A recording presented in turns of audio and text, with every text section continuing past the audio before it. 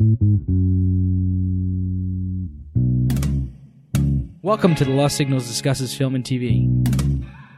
Using the revolutionary Manzur-Ramosi Thurlow scale, or MONS, we scrupulously review these art forms with an emphasis on narrative structure.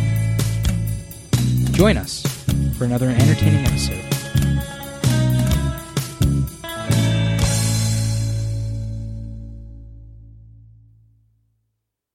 Hello there, my friends, and welcome back to the Lost Signals Discusses Film and Television.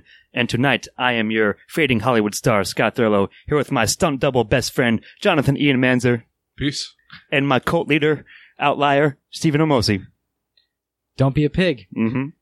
And we were discussing Once Upon a Time in Hollywood, Quentin Tarantino's ninth film, I believe.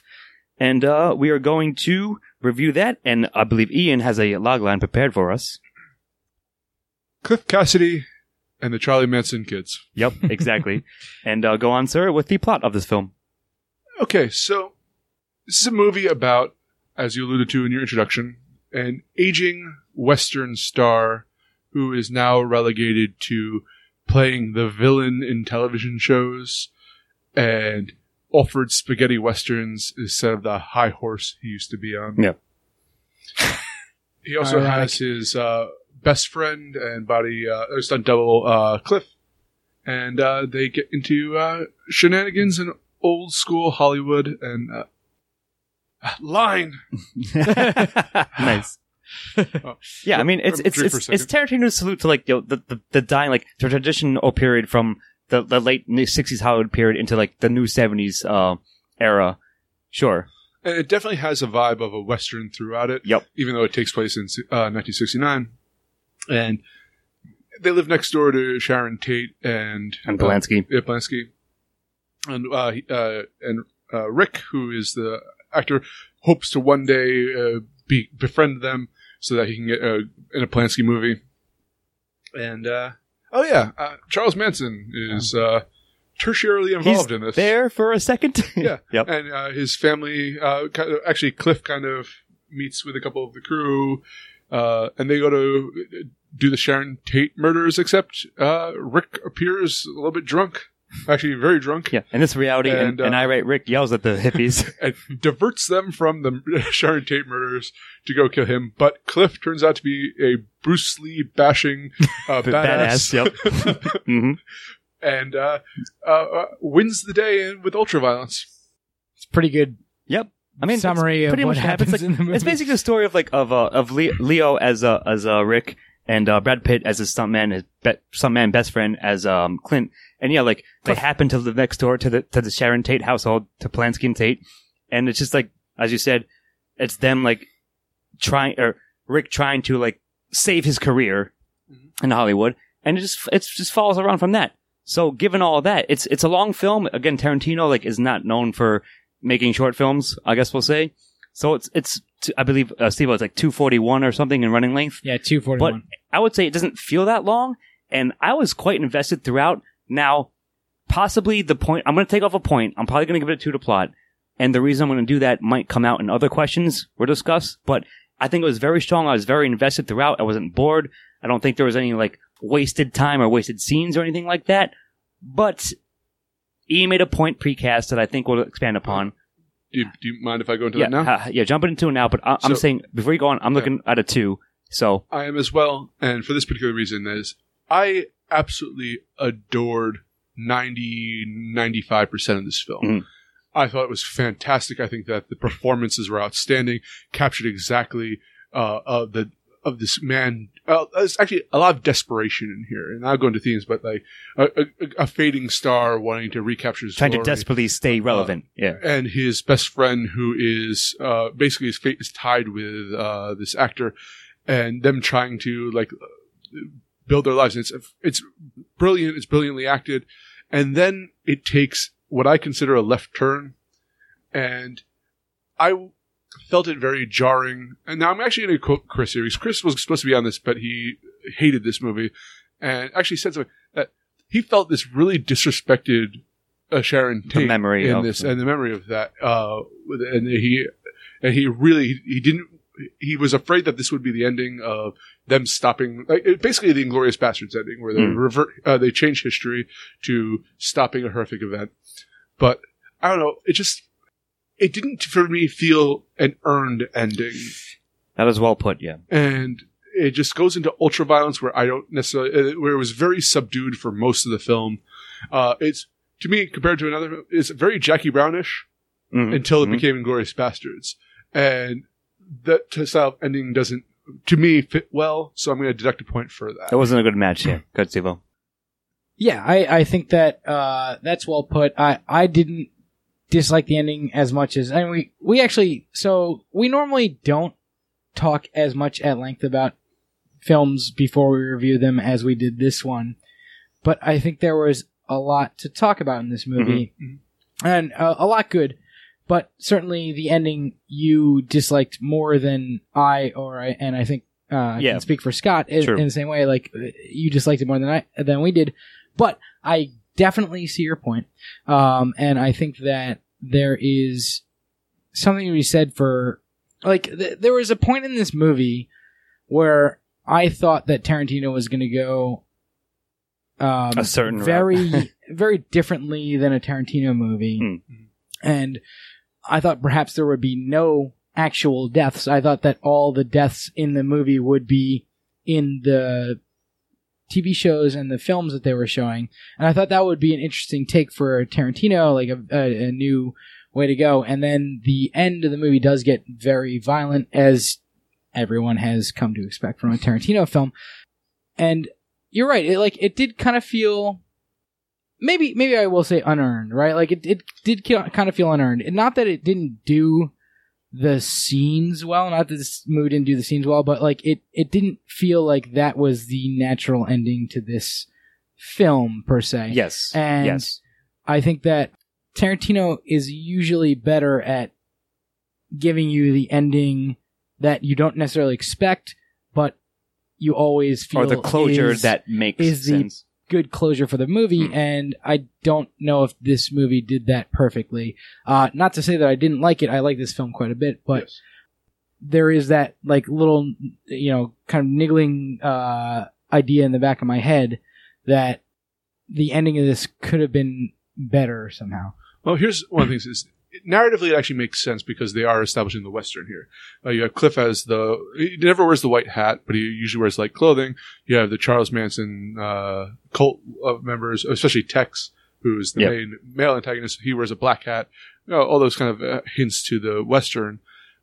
However, it so narratively makes sense that Cliff would face off with him at the end. Yeah, but emotionally, the emotional ending of it, I didn't think fit particularly well to it. Yeah, I agree. Yeah. Like, so again, like as you alluded to, we discussed it a bit more at length than we might normally do. But I agree. Like that's why I'm taking a point off here for plot. That while, as you said, 95% of the movie was fantastic for sure, and we'll discuss the lot of questions in a second, like why is the case. But yeah, the ending, like, while I don't think I had as much of a problem with it as perhaps you personally did, but and you speaking through Chris's point, I think that is the case. So that is why I'm also going to take a point off here.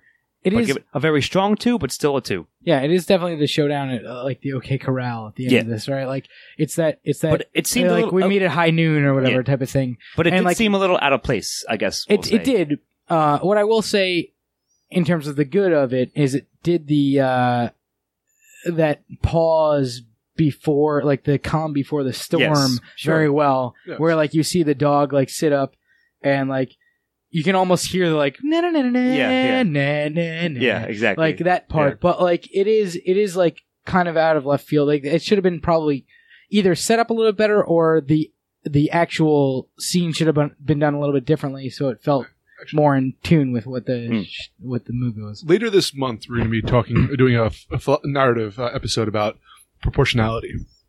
And when you see Nazis get slaughtered, the worst things can happen to the Nazis that you can imagine, because in general, on a society, we have agreed that they're the worst. And they are. And so, like, we want to see them burn alive. I feel actually Sadie, I felt bad for her, the amount of punishment she went through. In that, she's a murderous cult member, but she was hit in the face with a can of dog food, which broke her nose, her teeth, her mouth. She was mauled by a dog. She ran outside and then got hit burned by alive. It actually felt mean. Like excessive. To me, while watching it, I'm like she deserves. Her death is fine.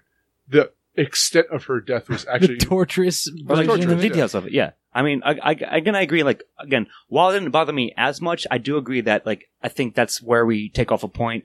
Maybe slightly, but still, nevertheless, it garners a 2, a very strong 2. But for that reason, I think we're giving 2s 2 plot. Same, and one more small point I want to make is I think it's really interesting that they frame them, these 3 murderers, as hippies, right? And that's kind of baked into the script of this plot is they are framed as hippies. They're not framed as Charles Manson's hit squad.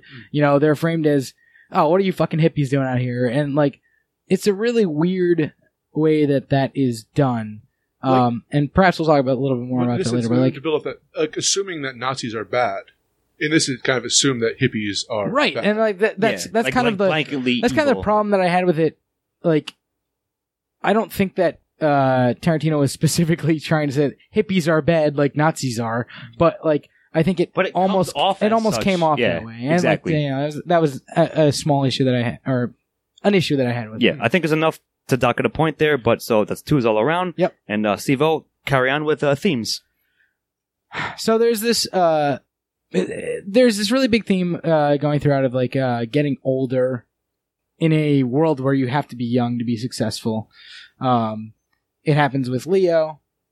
He's just losing roles, and now he's playing quote unquote the heavy in a bunch of movies so that these young stars can say that they beat up somebody famous, basically. Yeah. You have Brad Pitt's character, Clint Booth. So Cliff Booth. Oh, sorry, yes. So Cliff and Leo's character is Rick Dalton. But yeah, you have Cliff, who is basically just a washed-up stuntman at this point, who he's still got it, obviously, but he's getting older all the time, and stuntman, as a stuntman, his fortunes are tied to Leo's character. He backed the wrong horse in a lot of ways. Yeah, I mean, for sure. There's talk about the missed opportunities a lot with Leo and his career. There are a couple conversations about that. And he has all these great conversations that talk about that and show his heavy emotions about becoming older and and coming to that realization in this being in this industry. If you aren't a great one of the greats in terms of actors, your fortune is tied to your looks and and what you can do. And I think that this movie treads the line a lot of whether or not Rick Dalton is a great actor, because there's a lot of points where he fails, and then you see his great successes as well, which is really interesting. It's not all oh, this is the end of my career. It's more him thinking, oh, it's the end of my career, because he's very self-conscious about his own acting and stuff like that. But you see his successes as well. Same thing with Cliff.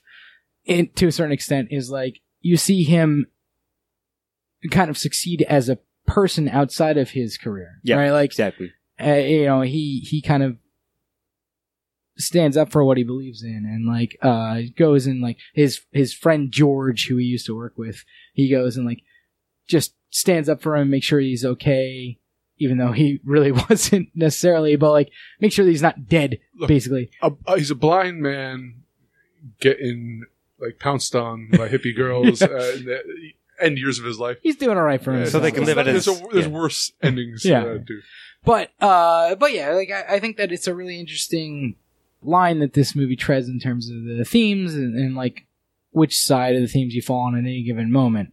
And I think that's the most interesting thing about it is at any point in your day, right, as somebody like Rick Dalton or even Cliff Booth, or even if you want to talk about Sharon Tate, there's moments where you're up on yourself and there's moments where you're down on yourself, and you're still this person who, even more so than perhaps, quote, normal people, you have these like really highs and really lows because of the nature of the business that you're in. And I think that's really, I think that's an interesting theme. I'm sure you guys will talk about other stuff. But. Yeah, man. So like, I'll toss out a couple of things. Like the fickleness of Hollywood certainly is there. Like, right? Like, and again, like the insecurities, like the perception of the public view versus like who the actual people are. Like as you mentioned, Sharon Tate like goes to see the film that she's in and like hopes that people like her in it, and like that seems to be the case. And like again, Rick doubting himself and like realizing that he's no longer like the big shot, like number one, and then now he's been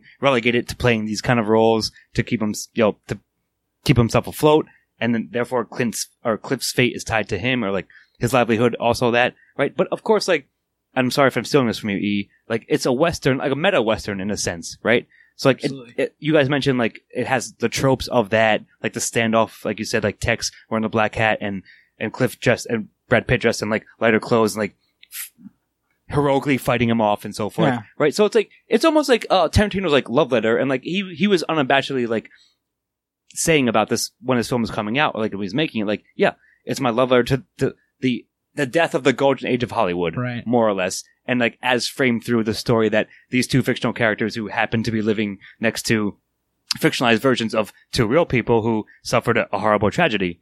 So like that's all, and it's all very nicely like just woven through the film. Like at no point does the film hit you in the head over it, or like take a breath, like, now here's the fucking theme of the film, right? It's just there as organically as the characters are. So I think it's very, very well done, and I think it nailed it pretty much. Yeah. So I'm going to mention something that's probably not related to themes, which should have mentioned in plot, but there's two scenes that I want to discuss, which is kind of wrapped in. So let me continue. One scene is when Cliff is... You're introduced to Cliff through the lens as a partner to Rick. Yeah. And the high life that he lives, even though it's fading. And then you see Cliff go back to his little mobile home. His shitty trailer and stuff, and eating Kraft mac and cheese out of a pot, which I did 2 days ago. So I'm like, thank you for showing the low point of this guy's life. But as my reality. But also, when Rick is needs the lines and he hates himself in his trailer and is yelling at himself. So Cliff actually, for all of the low points monetarily that he has, he's a stronger character. He's more like secure in himself, or confident, if you will. Where you see the actors as these neurotic messes, who are like, either whether it's through Sharon Tate, as you mentioned, or Rick. It's interesting. And I was also screaming at myself in my apartment, so I'm a little bit both a Rick and Cliff fan. Sure, but it spoke to you, right? Nice. It spoke to you, and I think the film like made it very clear without being overbearing, I guess is what I would say. Yeah. So is that one for you guys on themes? One's on themes, yeah, yep. I think so. So it brings me to antagonist, which is an interesting one, I suppose. Like, yes, of course, on the surface, it's Charlie Manson's cult and like what he was doing, like his nefarious plan that like sort of collides with the lives of these two fictional characters, Cliff and Rick, right? But like, again, I think it's more than that. It almost like bleeds over from themes in a sense, where again, like realizing your insecurities, like realizing your place, like you're once great, and now like you have to accept your place because the times they are changing, I guess we'll say, right? So like, yes, of course, like the culmination, like the showdown, as one of you mentioned at the end, but like the big battle, like a la the Western thematic elements, as we mentioned as well, like there. But I think it's like just accepting like who you are and what's happening to you, and trying to make the best of it as you can. Right? So like, I don't know, like it's like both a corporeal in a sense antagonist, and also like an abstract one. Here's the thing: it's not a corporeal antagonist.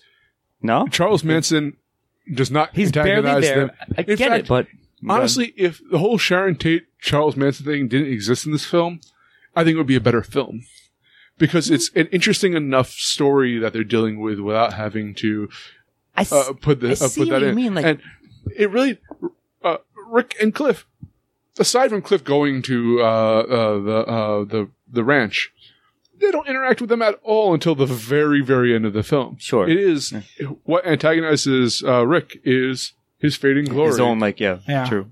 And I think it's very well done. I really appreciate the film for that. In fact, I dislike the film for the addition of Charles Manson in it. Interesting. So I here's what I'll say. I guess that, like the addition of Charles, the Manson cult into this, I think added a level of tension that you wouldn't have had without it. True. And I agree. There was a lot of tension built upon.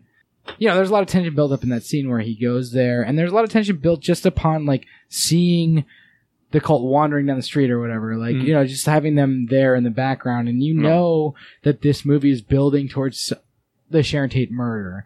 It's building towards like what that is supposed to be.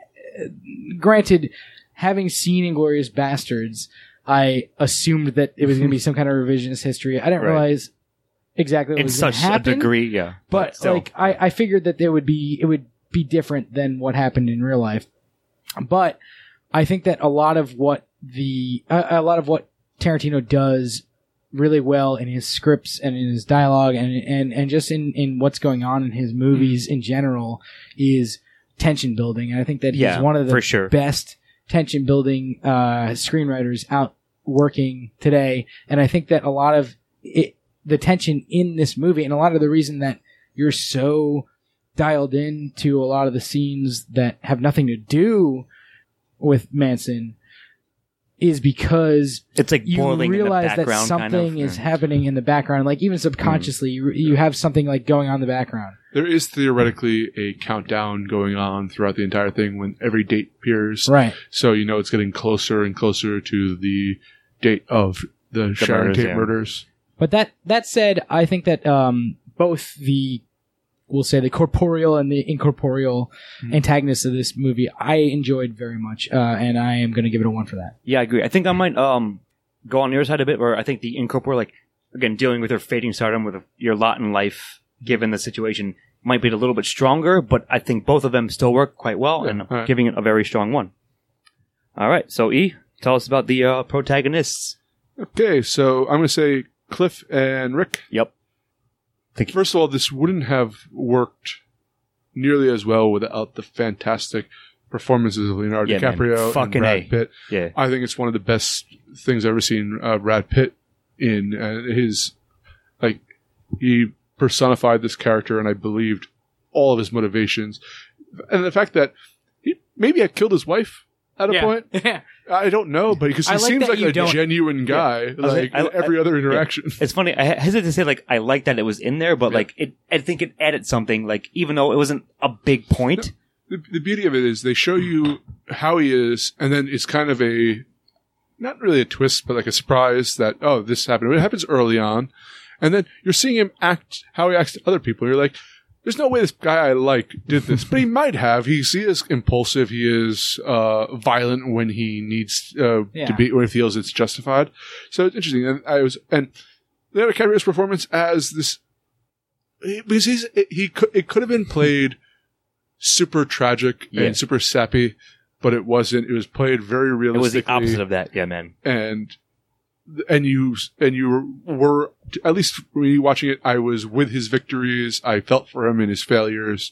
And yeah, he's kind of an asshole, but he's a great asshole. But like a well-meaning one in a sense, you know what I mean? I don't even know if I don't even know, like, he's a selfish actor in a way, and he's still engaging as an individual, like as a character. Like, so I have to give it a very strong 1. You're right. You get a couple moments with Rick where it's like, oh, this is who you really are. Like when he comes out, like for no reason, yells at the fucking hippies in the car, despite the fact that they were there to kill people. Yeah. Like he didn't know that. Not for no reason. They were like annoying him because they were in a shitty car, and like he was trying to like. Well, exactly. Like they were in his neighborhood. It's a very petty reason. They were in his neighborhood, and they were the poors basically, and he was like, I need to come out here and yell at these motherfuckers and get them the fuck out of here. You don't belong here, type of thing. But how he's gonna dump Cliff? And and that, and like that whole thing, which he may still have done, like, it was like no, because I think that it's implied that by getting in the circle with I kind of agree. Polanski. I don't think that he would have, but however, like, you don't really know. You never find out. He made 2 Jakes work. Sure. I think he did. I think Rick Dalton did the two chicks. But like, yeah, it was both of those characters really well done on their own and made so much stronger by their on-screen chemistry between the two of them. Yes. I'm gonna give this a very strong one. I don't have too much more to say over what you said, but yeah, I'm gonna man, give it a I strong can't. one. Like you guys said it all. Like they had amazing chemistry together. I believe their friendship 100%, and I love their acting in it. Like I love the way that.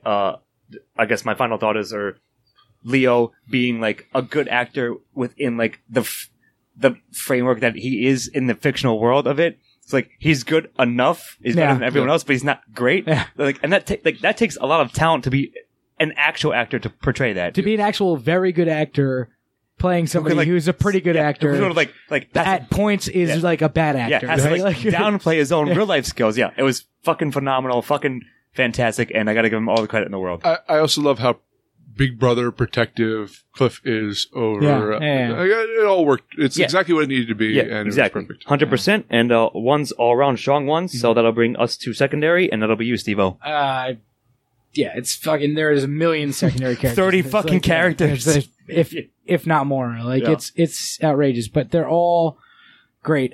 You have to mention Margot Robbie as Sharon Tate. Yep, I think she's the most the important number one with a bullet. Mm-hmm. But you also have like the woman who played Squeaky Fromm. I don't remember her name right now. Dakota Fanning. Oh yeah. God, I can't believe I forgot that. Yeah, Dakota Fanning as Squeaky Fromm.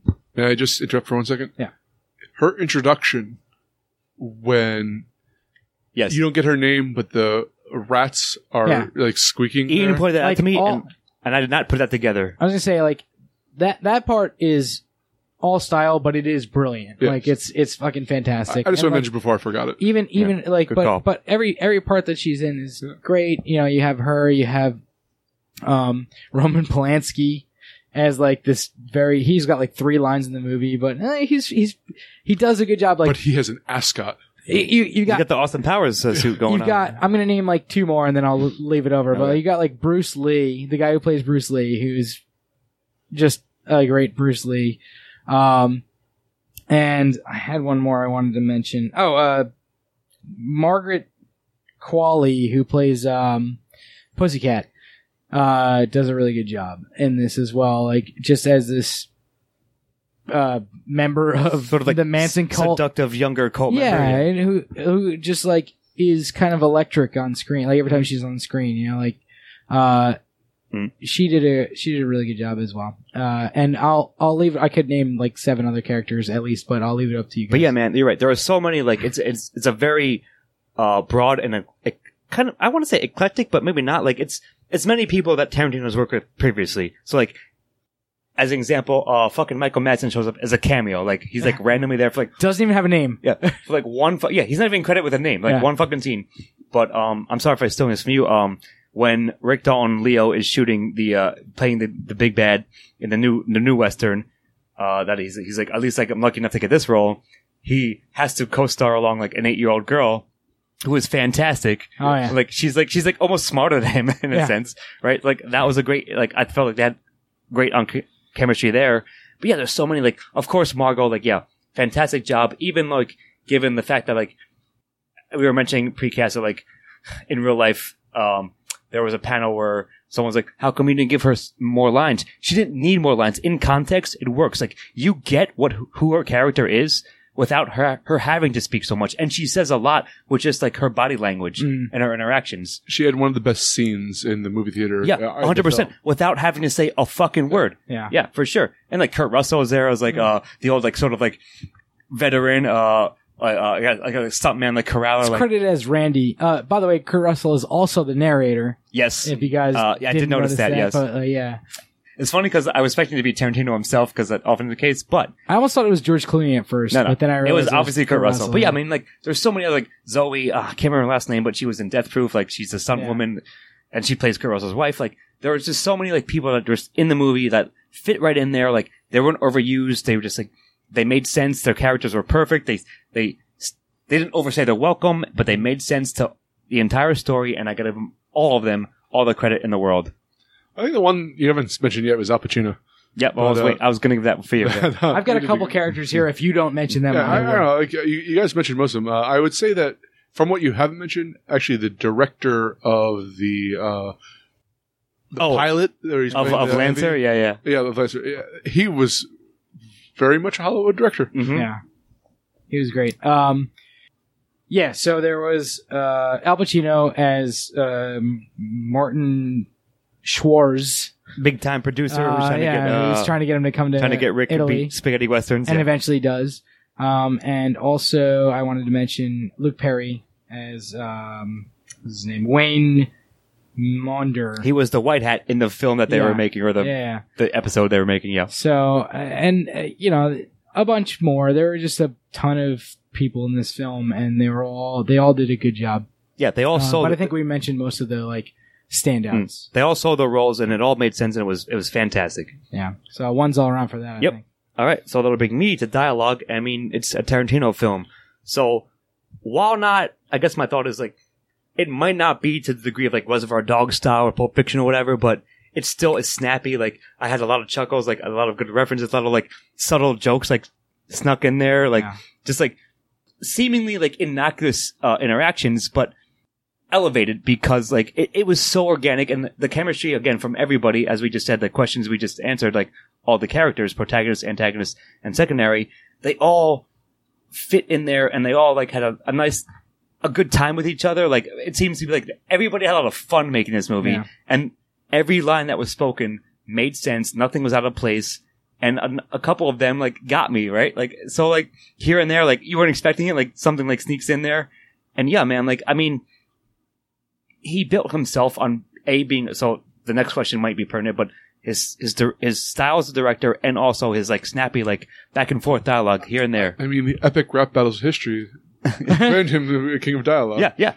And yeah, I mean, that's almost exactly what I was going to say, right? Tarantino is the king of making unnatural dialogue seem natural. Mm-hmm. And, this movie is no different. He's no exception. If he writes it, it's going to be... It will be golden. Despite some foibles that there may be with some of his previous scripts with using words that perhaps he shouldn't be fucking using constantly. But I thought he got away from that. There was nothing in this film at all. He didn't do that at all in this film. Yeah. But he writes some of the best dialogue in the business ever. I was going to say recently, but it's not recently. It's ever. He writes some of the best dialogue that's ever been written. Yeah, man. I put him up there with, Casablanca, style dialogue. He just knows how to write interactions with people. I will say one thing, though, that this isn't as, I think, memorable as perhaps some of the It's not other as quotable, films. I guess, is what you want to say? Yeah. Yeah, I'm not saying it's bad by any means. It's still a higher level than most other films, but it's more of and this is the last time I'm probably going to say compared to Jackie Brown, but Jackie Brown was a more grounded work. This is a more grounded work. So they both have more grounded dialogue than necessarily Samuel L. Jackson monologuing. Right. It's not over the top, slapping in the face with some crazy line. Sure. Yeah. But it all worked amazingly. I'm not taking, it's still fantastic. Yeah. Yep. So one's all around for that. Mm-hmm. All right, E, continue on with the style. I mean, where to begin? Nice, yeah. It's Tarantino. So I'm just going to actually say one thing about this, because if you've seen a Tarantino film, you know you're going in for great cinematography, great costuming, great music, all that. Fonts, great fonts. Yeah. What I liked about this is the big difference I noticed between this and previous work, and again, more towards Jackie Brown, is that he wasn't using chapters, which he normally he does in a lot of his other films. I was totally expecting that to be the case in this film. Yeah.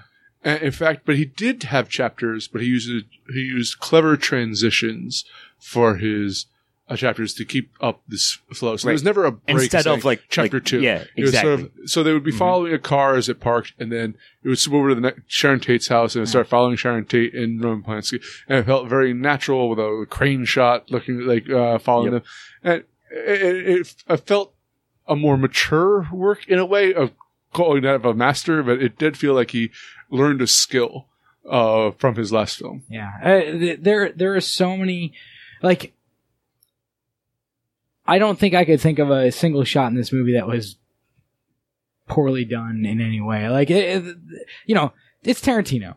You're coming into Tarantino. He's a master of style. You expect right? something, like, and he's got just it. like, he is the stylistic genius of our time, right? Like, he just I'd agree. loves to splash his brush on everything that he can, like, his own type of cinematography on everything that you can touch. And, like, you know, there's so many good shots. There's those transitions that you were mentioning that were fucking brilliant.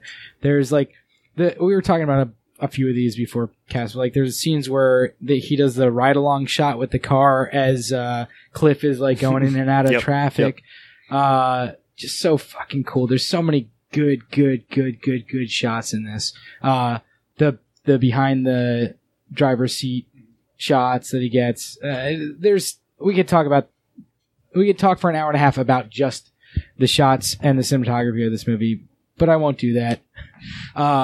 I will also mention that the music is terrific. I was waiting for you to bring that up. Yep. Fucking wonderful, like, period music that is, like, at the same time instantly recognizable, but songs that you don't really know, which is, like, brilliant. Like, you know, it's just very Tarantino-esque, and, like, he does the same thing in a lot of his other movies as well. But perhaps the best that he's ever done in this one, in terms of that. And the costuming is out of this world. Oh, thank you for mentioning that. Like, that trilogy, of course, like, as you mentioned, if you're familiar with Tarantino, you know he's going to make a good film. I would say, like, the colors, like, the vibrance of it, I think stood out to me for sure. And and I noticed that as I walked out of the film, I was like, Ian and I were talking that the songs he chose fit perfectly, but they weren't, like, annoyingly obvious choices, if that makes sense. And of course, like, every the transitional shots are right. Like, and I'm glad he did not use, like, the chapter 1, like, let's say Hateful Eight, like something like that, right? He didn't need to. It just seamlessly transitioned throughout. And you, like, yes, they have like 6 months later and, like, a couple of timestamps, but that was it. And, like, he just gets gorgeous shots and they all look amazing. And I can't say anything else. It's got to be a 1. Yeah. I do have one last thing I want to point out. To go back to our conversation of the fact this is a Western. Oh, yeah. And that he has, not to say taking Western tropes and putting it in a modern setting, because it's not a modern setting, it's 1969, but still use it, I know exactly. So, for instance, Cliff... He makes us feel like we're in 1969, and it is modern. He's going up to the roof to repair a TV antenna, the way he puts on the toolkit, almost like a holster. It's without a gun. It's a beer in there. Mm-hmm. But it's always kind of reminding you subtly that there's a Western here. A Western tinge to it all. Yeah, exactly. Absolutely. Good call. Like, I view this movie as a Western. Like, it's an ode to Westerns as a Western in the form of Western. It's got like 3 like meta levels to it. Yeah, for sure. And, like, it all works. And again, it's not overbearing. It's not, like, annoying. It's just fucking seamless, like I said. Yeah. Yep. Absolutely. So 1's around for that. All right. And bring us home, Steve-O. Do you, in fact, recommend Once Upon a Time in Hollywood? Yeah, fuck yeah, I recommend it. It's a very good Tarantino flick. I think I was talking about that. We were talking about all the Tarantino flicks. Mm-hmm. This is the 9th of them. I think this is probably like 5 or 6 in his oeuvre so far. Yep. Like, it's certainly not. I don't think it's my favorite of his. Although, you know, I'm sure some people could make a case for it being, like, really high up. But, like, for me, it's kind of middle of the road Tarantino, but that's really fucking good. That's a high bar. Like, his 9th best movie, I will watch pretty much anytime. So, sure. Yeah.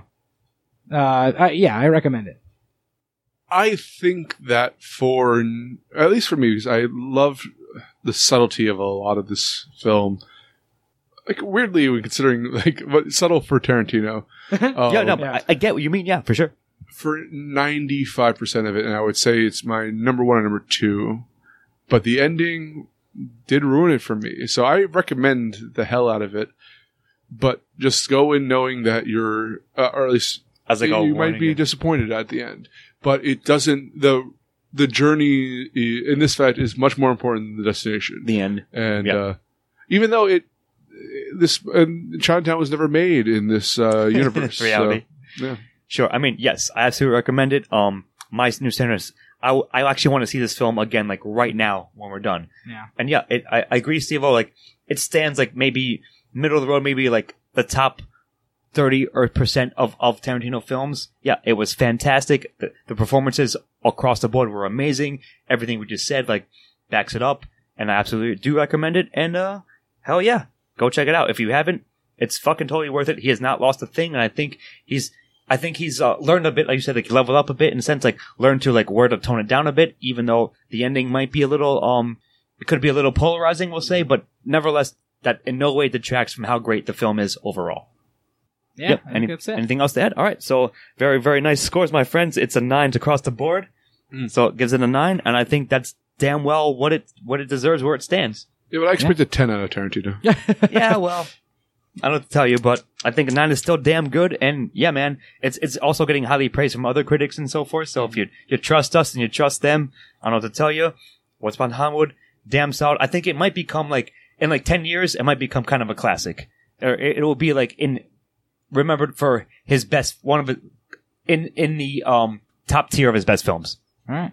Except for the ending. Yes. Okay. Thank you. For you. But yep, I think that'll do it. So I think our stars are fading ourselves, and I've been Scott Thurlow, and I've been here with Jonathan Ian Manzer.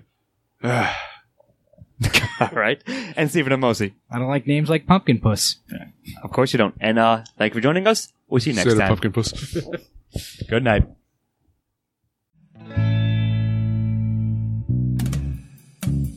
Editing and engineering by Scott Thurlow. Music by Christopher Morgan. Check us out on YouTube and iTunes for the shows, and on Facebook and Twitter for updates. Or Mott's?